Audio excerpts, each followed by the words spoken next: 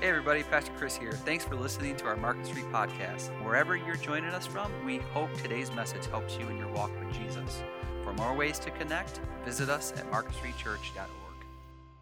Before we knew about anything that was going to happen in 2020, we decided that we were going to come around S-O-W, and we were going to use this vision, this concept to say, you know what, we're looking to sow the seed of God's word into the good soil of our heart so that it will begin to produce things in us that we just simply can't produce on our own. And so we've just been in that journey all year long, haven't really wavered from that. And I don't know, for maybe just for me personally, I don't know, hopefully for you as well, as we've sort of gone through the seasons of this year and looking at the different fruit of the Spirit that God wants to produce in us that we can't produce on our own. It's just been amazing how this has all sort of transpired in that way and used each of those fruits, the idea of love and joy and peace and patience and kindness and those kind of things, even in these seasons and even as the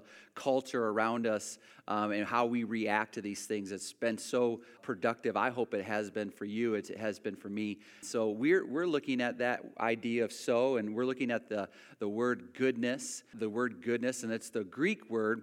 It's this word, agathosune, and that word goodness in Galatians 5, when the Apostle Paul talks about the fruit of the Spirit, the idea of goodness is an active, aggressive approach to produce goodness.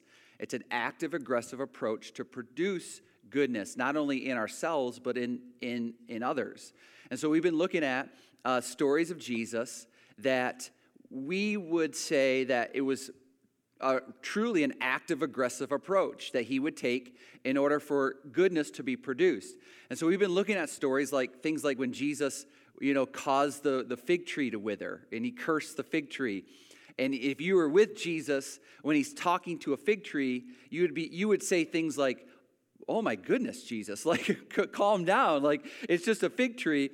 And the issue was that it wasn't producing any fruit. And so Jesus had a problem with that. And we looked at, a couple weeks ago, we looked at Jesus walking into the temple and seeing money changers, ripping people off. And Jesus angered Jesus to the point where Jesus, made a whip.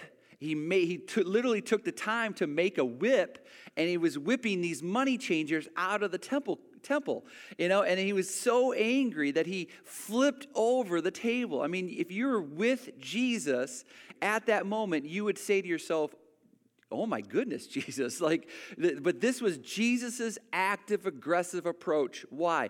To produce goodness. So we've been saying things like, even when an experience isn't perceived as good. So if you were with the disciples that day when Jesus curses a fig tree, or when he turns a money table over, when you were with Jesus that day, it would be perceived as not good. But when God does it, it's good. When God does it, it's good. And so we looked at last Sunday, from my home to your home, we looked at Matthew 18, and it goes like this, and it says, "At that time, the disciples came to Jesus and said, 'Who then is the greatest in the kingdom of heaven?'" Like the audacity of these guys to ask Jesus, "Hey, Jesus, when it comes to the kingdom of heaven, who's going to be the greatest?" As a matter of fact, on one occasion, they asked Jesus, "Hey, Jesus, who gets to, when we get into your kingdom, who gets to be on your right and who gets to be on your left? Like, who gets to have the prominent position of authority and greatness in your kingdom? Which one of us, Jesus, gets to have that position?" And so Jesus says this in this particular occasion in Matthew account in chapter 18, says this in verse number 2. He says, "And he called a child to himself and set him before them." So they're in a crowded area. They're talking to Jesus, and Jesus sees a child, and he grabs this child, and he places him before them. And he says, then he says this in verse 3. "And he said, 'Truly I say to you, unless you are converted, or unless you rethink or change your mindset or, reconsider and become like children, you will not enter the kingdom of heaven.'" He's like, you need to think and you've heard this before if you're a Christian, you and I need to have faith like a child. We need to have childlike faith. And the example that we gave last week was, you need to have like that transparency like a child, where you never wonder what that child is thinking, or you never wonder what that child needs because they let you know what they're thinking. They let you know what they need. It's just need that transparency. You need that carefreeness. Like, I don't know how I'm going to be provided for, and it doesn't really matter. I just know that my father, or I just know that my parents are going to provide for me. They're going to take care of me. It's just that carefree nature that Jesus wants us to have when it comes to our relationship with him. He wants us to be transparent with him. He wants to be carefree with him. He wants us to be persistent. You know how our kids, kids, you've been around kids, they're persistent. They're persistent. They always are, pushing and wanting certain things, and they're going to not quit on it, not give up on it. And that's the way that God wants us to be. God wants us to be happy. I hope that you have kids, or kids that are happy. Your kids are happy. That's the way that God wants us to be. So he's saying, this is the mindset that I want you to have when it comes to your faith. I want you to know that you can be transparent, that you can be persistent, and I want you to know you can be carefree and you can be happy when it comes to your relationship with God, because he's got it covered. Just like you're going to provide for your grandkids, and you're going to provide for your kids and make sure that they have everything they need. God wants us to know that our Heavenly Father will do the same for us. And he says, guys, this is the mindset, like this child that he placed before them, like this child, I want you to be converted like him or her, this little child. I want you to be converted. I want you to think in that way. And then he elaborates even more, verse 4. He says, whoever then humbles himself as this child, here's what he says, he is the greatest in the kingdom of heaven. Jesus said, here's how you're great. By humbling yourself like this little child, by having humility, and Jesus on another occasion said, listen, here's how you're great in the kingdom of heaven, by the way that you serve one another, by the way that you serve people. Jesus said himself, Jesus said, you know what makes me great? What makes me great is not because I didn't come here to be served, but I came here to serve and to give my life as a ransom for many. That's the one job. That's the one job that you and I have. That is to serve one another, to serve others. Paul wrote it in this way in Philippians. He says to consider others before ourselves. To think about other people before we think about ourselves. He says that's what will make you great in the kingdom of heaven. It's humbling himself as a child. He is the greatest in the kingdom of heaven. But then Jesus pivots. Look what he says. But whoever causes one of these little ones who believe in me to stumble. Now, this is like Jesus has now changed the tone. He's like, I want you to be like this little child, but if there are these little children, if there are these little ones, I want you to know something. He says, anyone who causes any of these little ones, he says, it causes any of these little ones to believe in me to stumble, then Jesus, look what Jesus says. It would be better for him to have a heavy millstone hung around his neck and to be drowned in the depths of the sea. At this point, you and I go, whoa, Jesus, relax. Whoa, Jesus, like, chill out, man. Like, you're telling me that just like he had this little child in front of him, he says, if you cause this little one to stumble, it would be better for you to have a heavy weight around your neck and to be drowned in the depths of the sea. That's a little much, don't you think? It's a little much. But it was so important for Jesus to emphasize, even when something isn't experienced or perceived as good, when God does it, it's good. And so Jesus is saying, listen, there are some things that you're causing little ones to stumble on, and I don't like it. There are some things that you and I are doing as followers of Jesus that are causing. Now, what are little ones? Well, little ones, Jesus would describe as somebody that's new or young or weaker in the faith. They're new or young or weaker believer. Okay? And these could be your grandchildren. These could be your children. These could be maybe somebody that you just led to Christianity. You introduce them to Jesus, and they're still trying to navigate through that and figure that stuff out. That's who Jesus is talking about. Now, there are some things, and we looked at one last week within this context. There are some things that we as not so new, not so young, and more mature believers don't do a great job with. Me included, you included in the room, you watching at home. There's some things that we need to do better at. So we can either be a bad example and a stumbling block. That's oftentimes what we are. Jesus is saying, listen, your bad example is becoming a stumbling block to your kids, your grandkids, to those who are new to the faith, just being introduced to Christianity or at least considering Christianity. You're being a bad example in some of these areas, and you're being a stumbling block. But let's not be a bad example. Let's instead be a good example and a stepping stone for those little ones.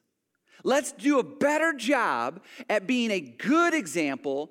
Goodness is produced from this, and be a stepping stone for those that are needing to mature in their faith, wanting to grow in their faith, wanting to understand what it looks like to be a great follower of Jesus, what it looks like to be the greatest in the kingdom of heaven, and the way that you're demonstrating, the example that you're showing as what it looks like to be great in the kingdom of heaven is because you have decided, I'm going to serve one another. I'm going to love people, and I'm going to consider people before myself. This is the kind of example that we ought to be showing everyone. Now, you know this, as a parent or a grandparent that have introduced into your home little ones, specifically little ones that are trying to figure out how to walk, right? Now, your job as a mature believer, okay? So I'm going to assume those of you that are in the room and those of you who are watching are mature believers, okay? You welcome a little one into the house. They're in your house. They're trying to figure out how to walk, and you're not gonna put anything in their way for them to stumble, are you? I mean, this is as practical as it gets, right? No. You, because of your love, because of your maturity in your faith, and because of the fact that you're just here to serve that little one, and you're just here to love that little one and to help that little one walk, you're not going to put anything in their path that will cause them to stumble. As a matter of fact, on the contrary, you're going to make sure that the whole room is cleared out so that they can have a clear path to learn how to walk. Isn't that true?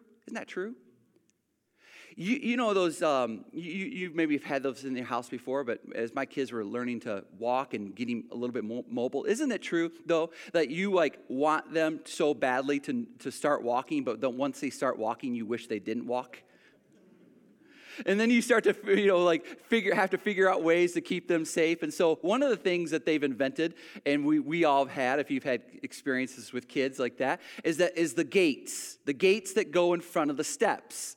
Right? The gates that go in front of the steps. You have that gate there. Why? To prevent them, out of your love for them, you have that gate there to prevent them from falling down steps. And even though, I don't know, I'm just trying to be honest as a parent, how many of you, that was sort of annoying sometimes? Because you're like,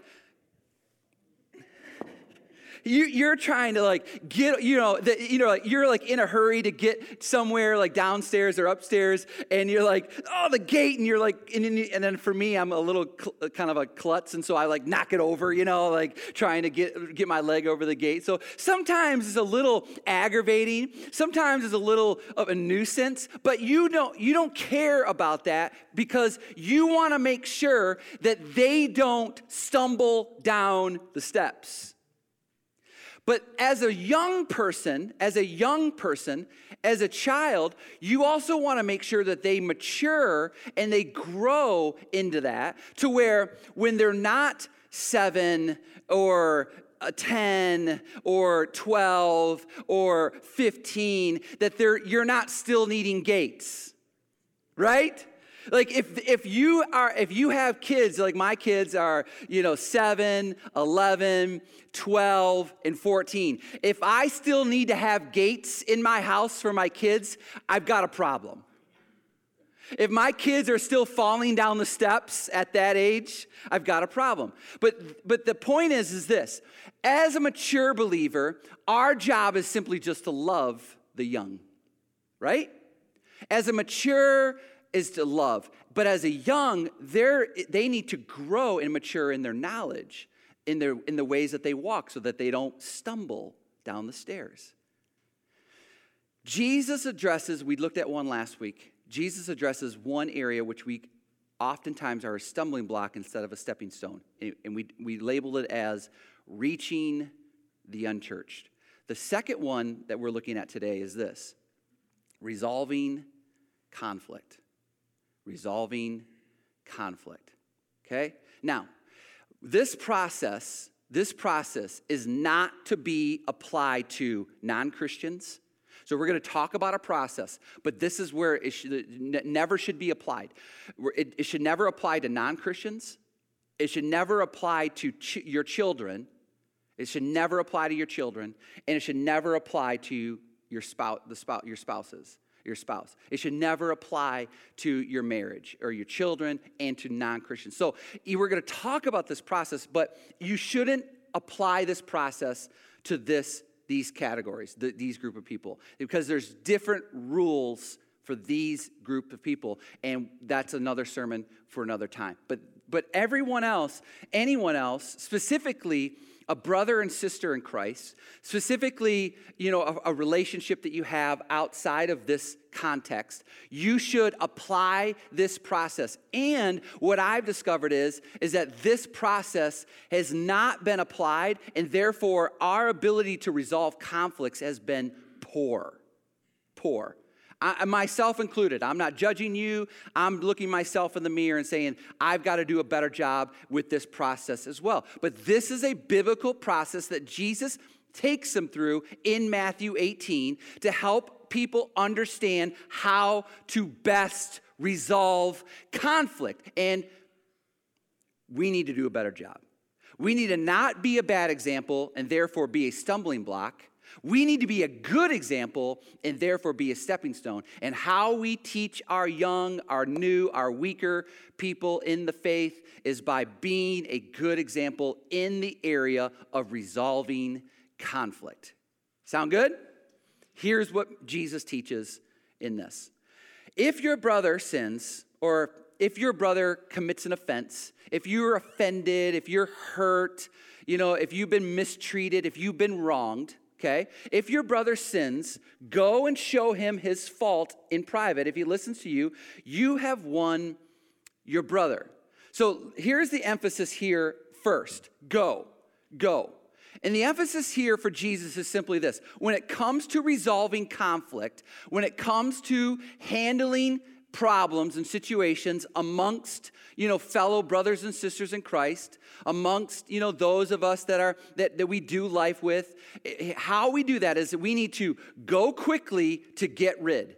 We need to go quickly and get rid. In other words, Jesus is saying, listen, if there's an offense, if there's something that somebody's hurt you or wronged you or offended you in any manner, he says, here's what you need to do.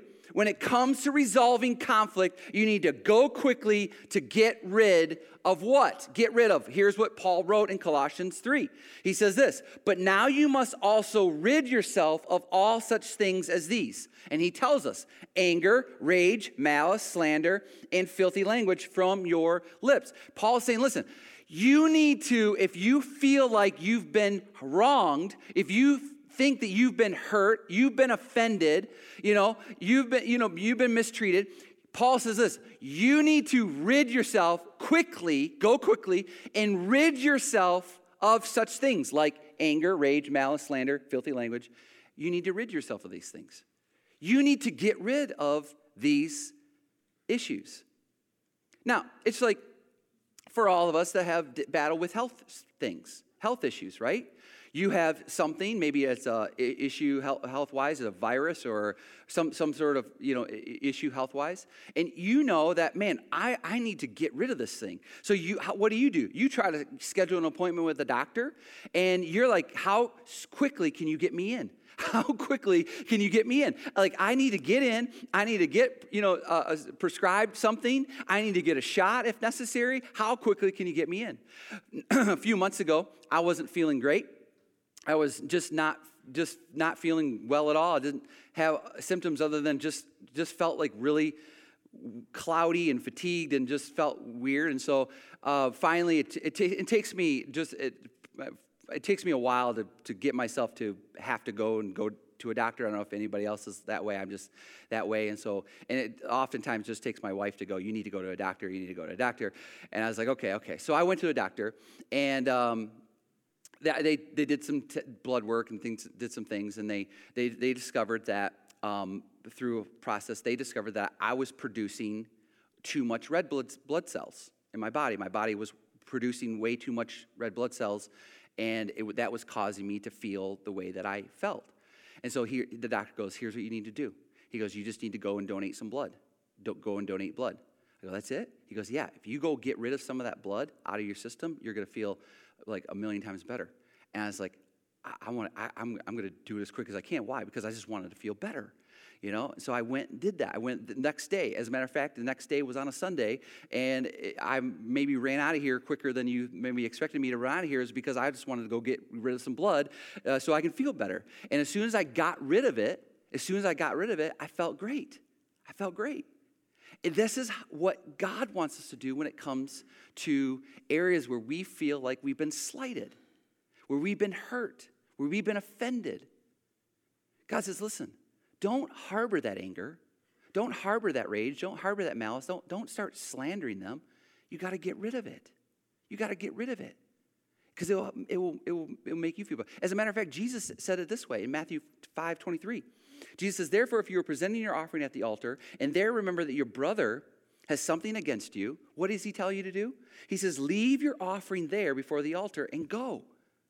He says, if there's an unresolved issue, you need to, when you show up to church and you realize somebody has something against you, you know what Jesus would tell you to do? Leave church and go and resolve that issue.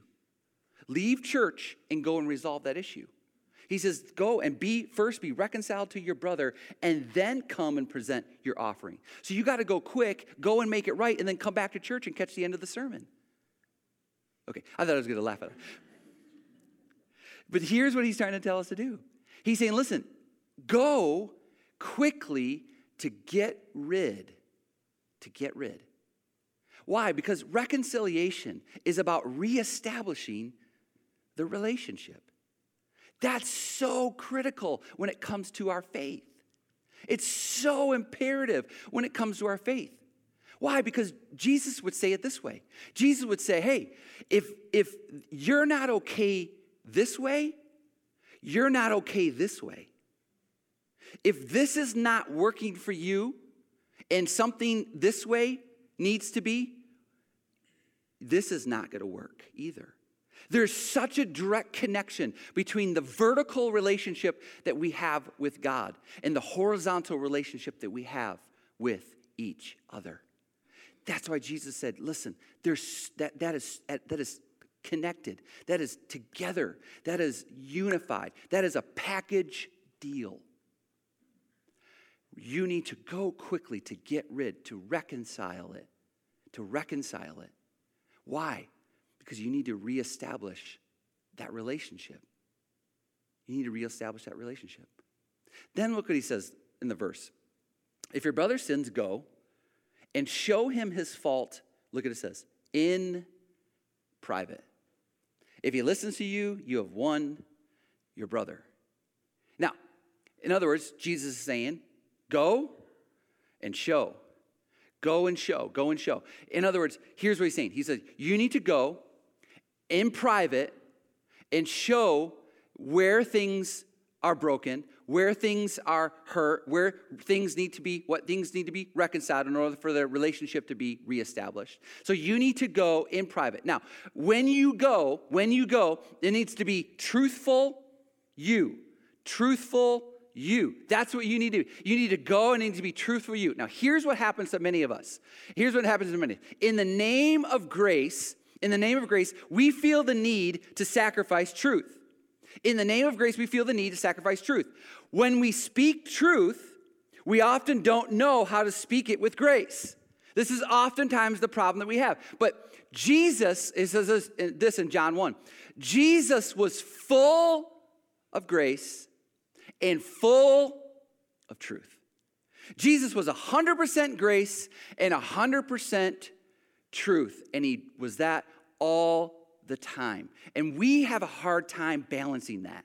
We have a hard time balancing grace, and when we and under the umbrella of grace, we have a hard time, and we sacrifice truth because of it.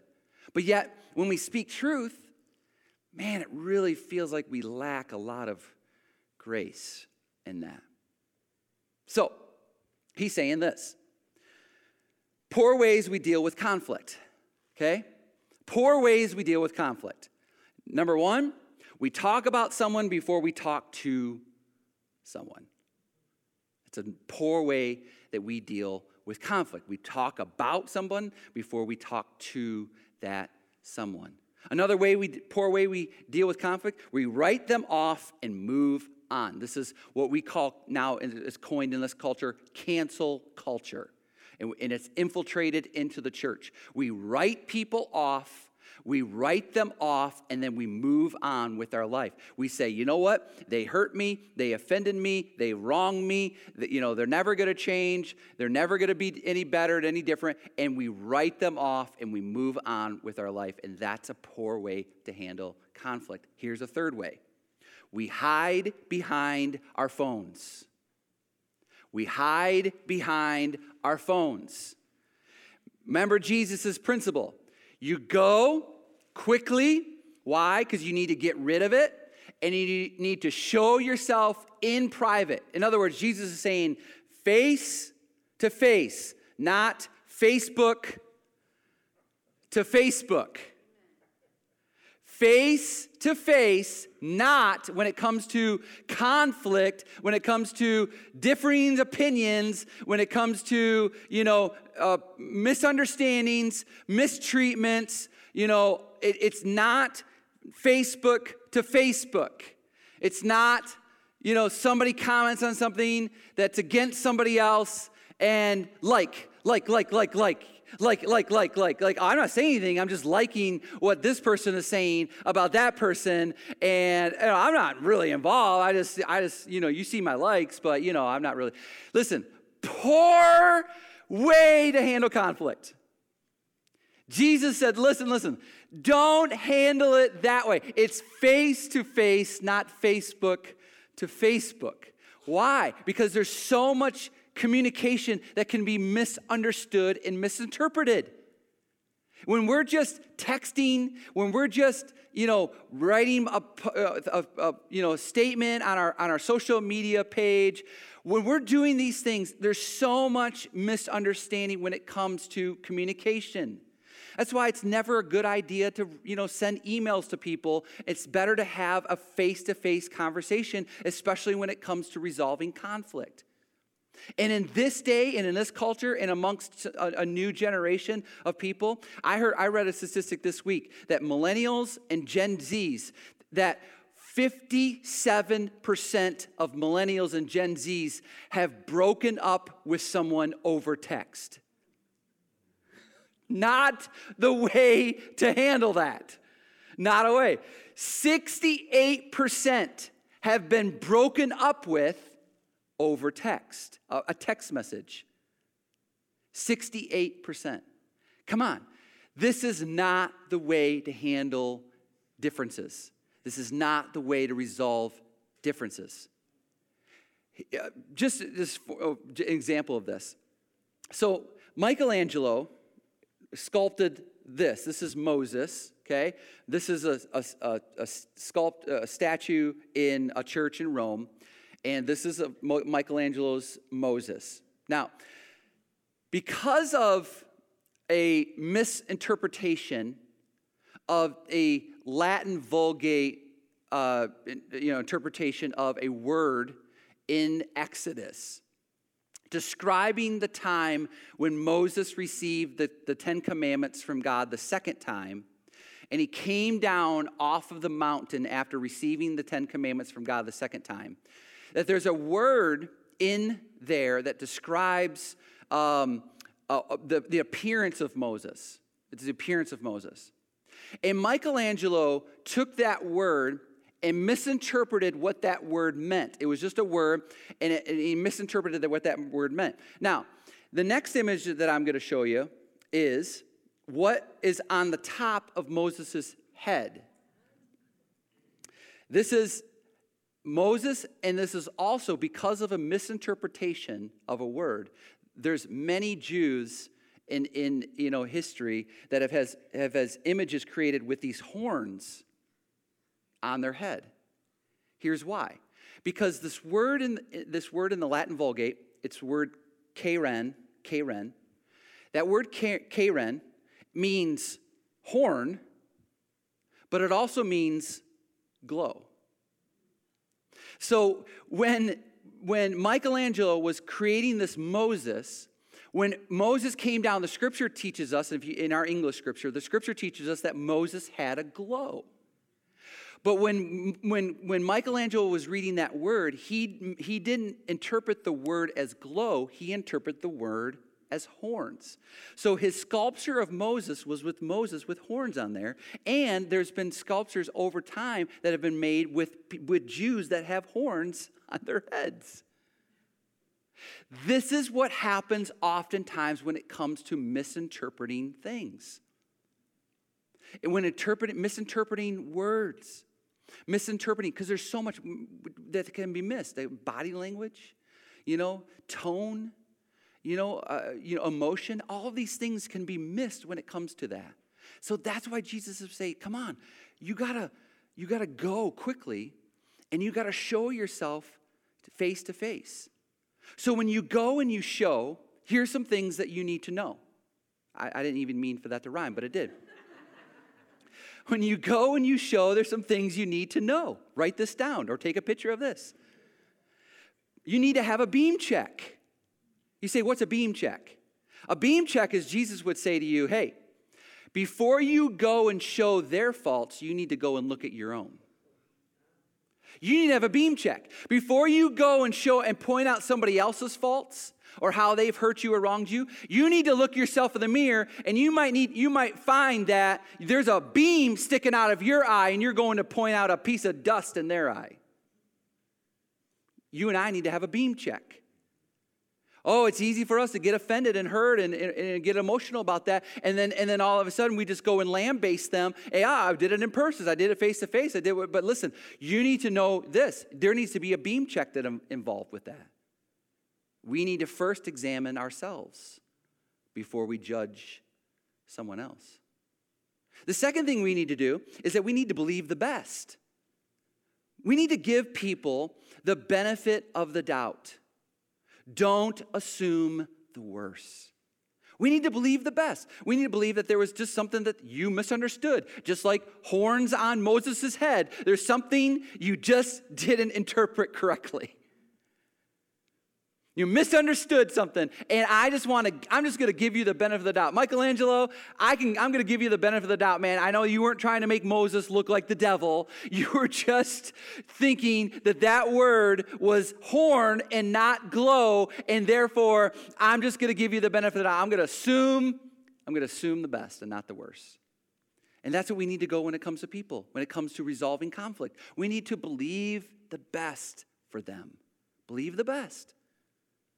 We need to begin with explaining and not blaming. We need to begin with explaining and not blaming. For example, blaming is a generalized thing. In other words, and we do this in marriage, and don't do this. I do it. My wife doesn't do it. I only do it. You never,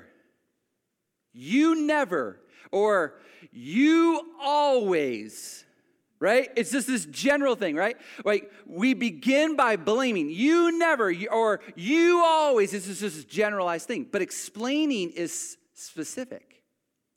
So there might be a specific example that you go, hey, listen. You know, in that post last week, it was dated on Monday. You know that post, and you share this offended me. This hurt me. I know. You didn't know that you were actually hurting me or offending me by writing that post, but I just want you to know face to face, because you're my brother or my sister and I love you. I just want you to know that offended me. And I just don't want anything to be misinterpreted, so that's why we're having a face-to-face conversation. And I didn't just repost something or unlike something or stop following you. You with me? It's begin with explaining this specific thing and not blaming in a generalized sense of you always or you never. With the goal of we want to be better and not bitter.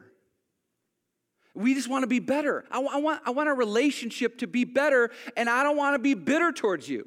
I don't want to have animosity. I don't want to have Listen, all the enemy wants to do is divide people in the church. He wants to divide brothers and sisters in Christ. That's all that he wants to do is cause division. If Paul would say there's one thing most important when it comes to coexisting within the differences of the church with young and old and different experiences of different backgrounds and different beliefs and different understandings of Scripture, he says if anything is most important is that unity is found.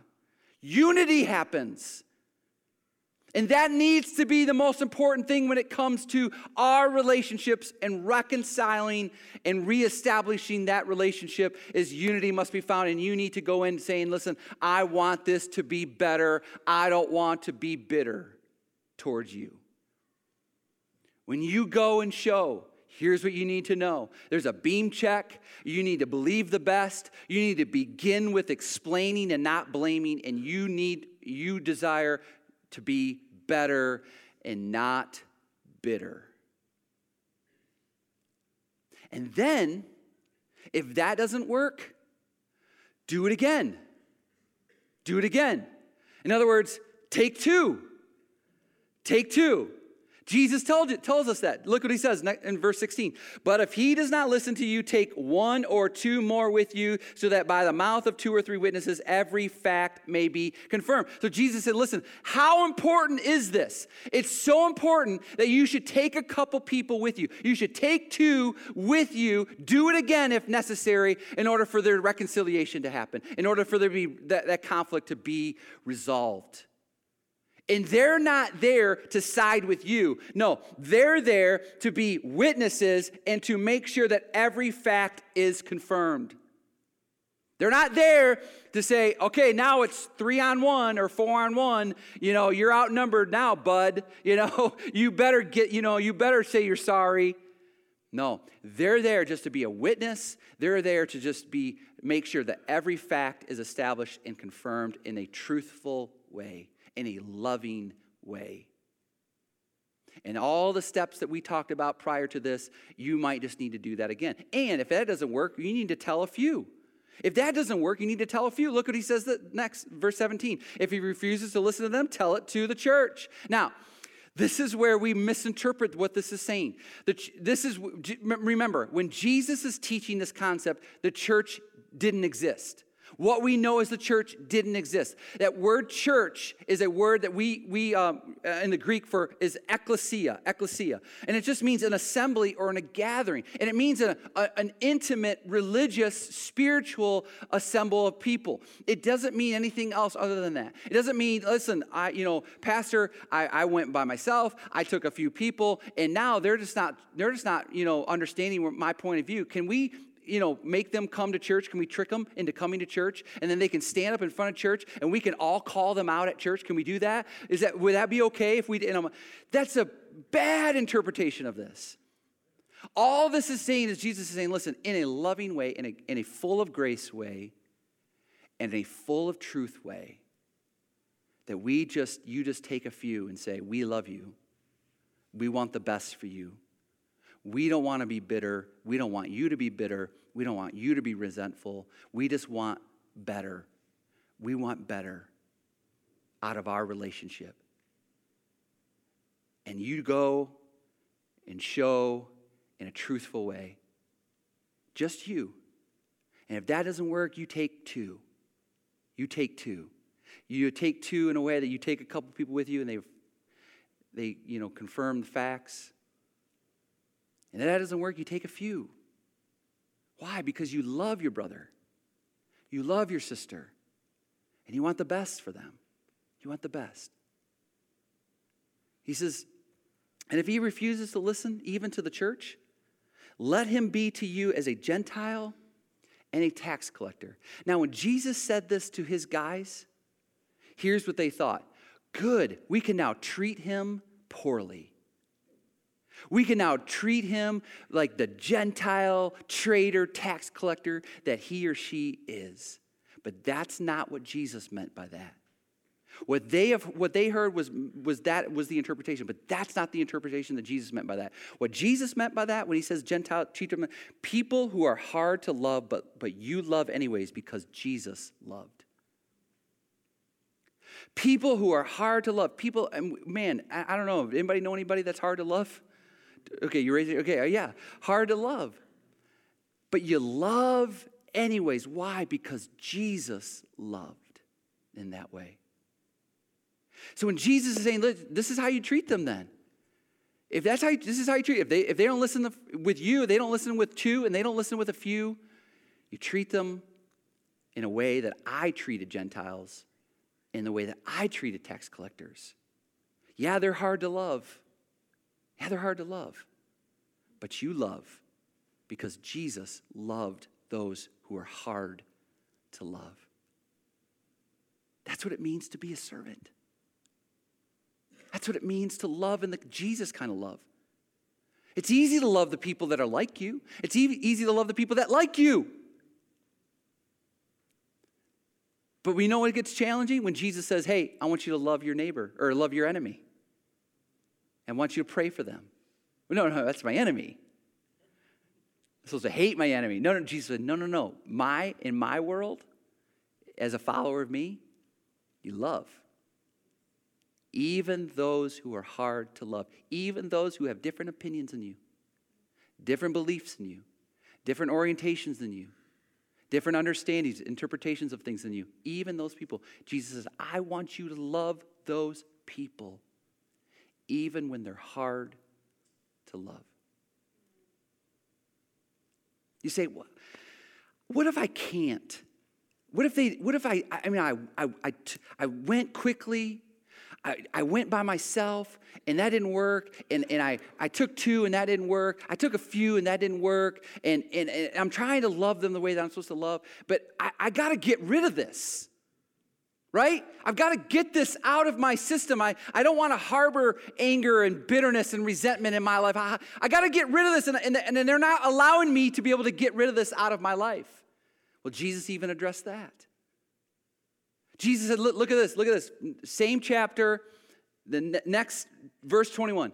Then Peter came and said to him, Lord, how often shall my brother sin against me and I forgive him?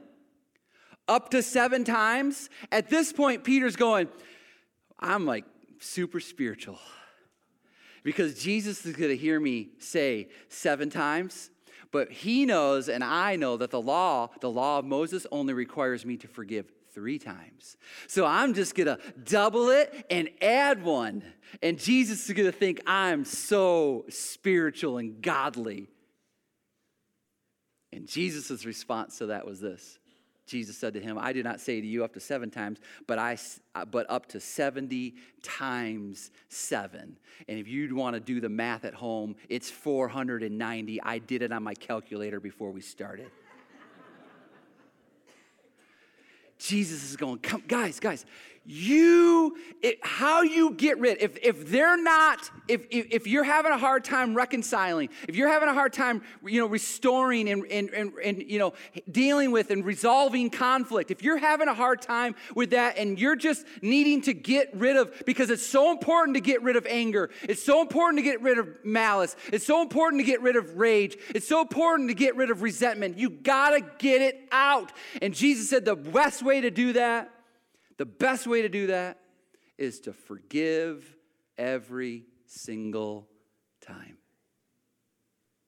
Not 3 times, not 7 times, but 490 times if that's what it takes for you to rid yourself of something that only is gonna hurt you. I've got to forgive. What that did for Peter when he heard them say that was 2 things. It humbled him. He thought he was the man 7 times. Yeah, 7 times. Isn't that good, Jesus? 7 times? Jesus is like, that's weak. If you ever think that you can impress God, you're way off, by the way. So it humbled Peter. And it taught this. It taught about habits. Because the habits are about repetition. And Jesus said, if you do something 490 times, you know what you're going to get in the habit of doing? Forgiving. I'm telling you, it's so important to get rid. So you got to go. Truthful you, go and show. Just you. Face to face. Not Facebook to Facebook, face to face. And if that doesn't work, you need to take 2. You need to do it all again. You need to take 2. And if that doesn't work, you need to take a few. Take a few.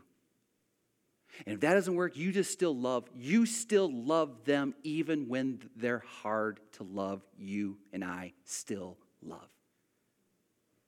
And what about you? Well, me, we forgive.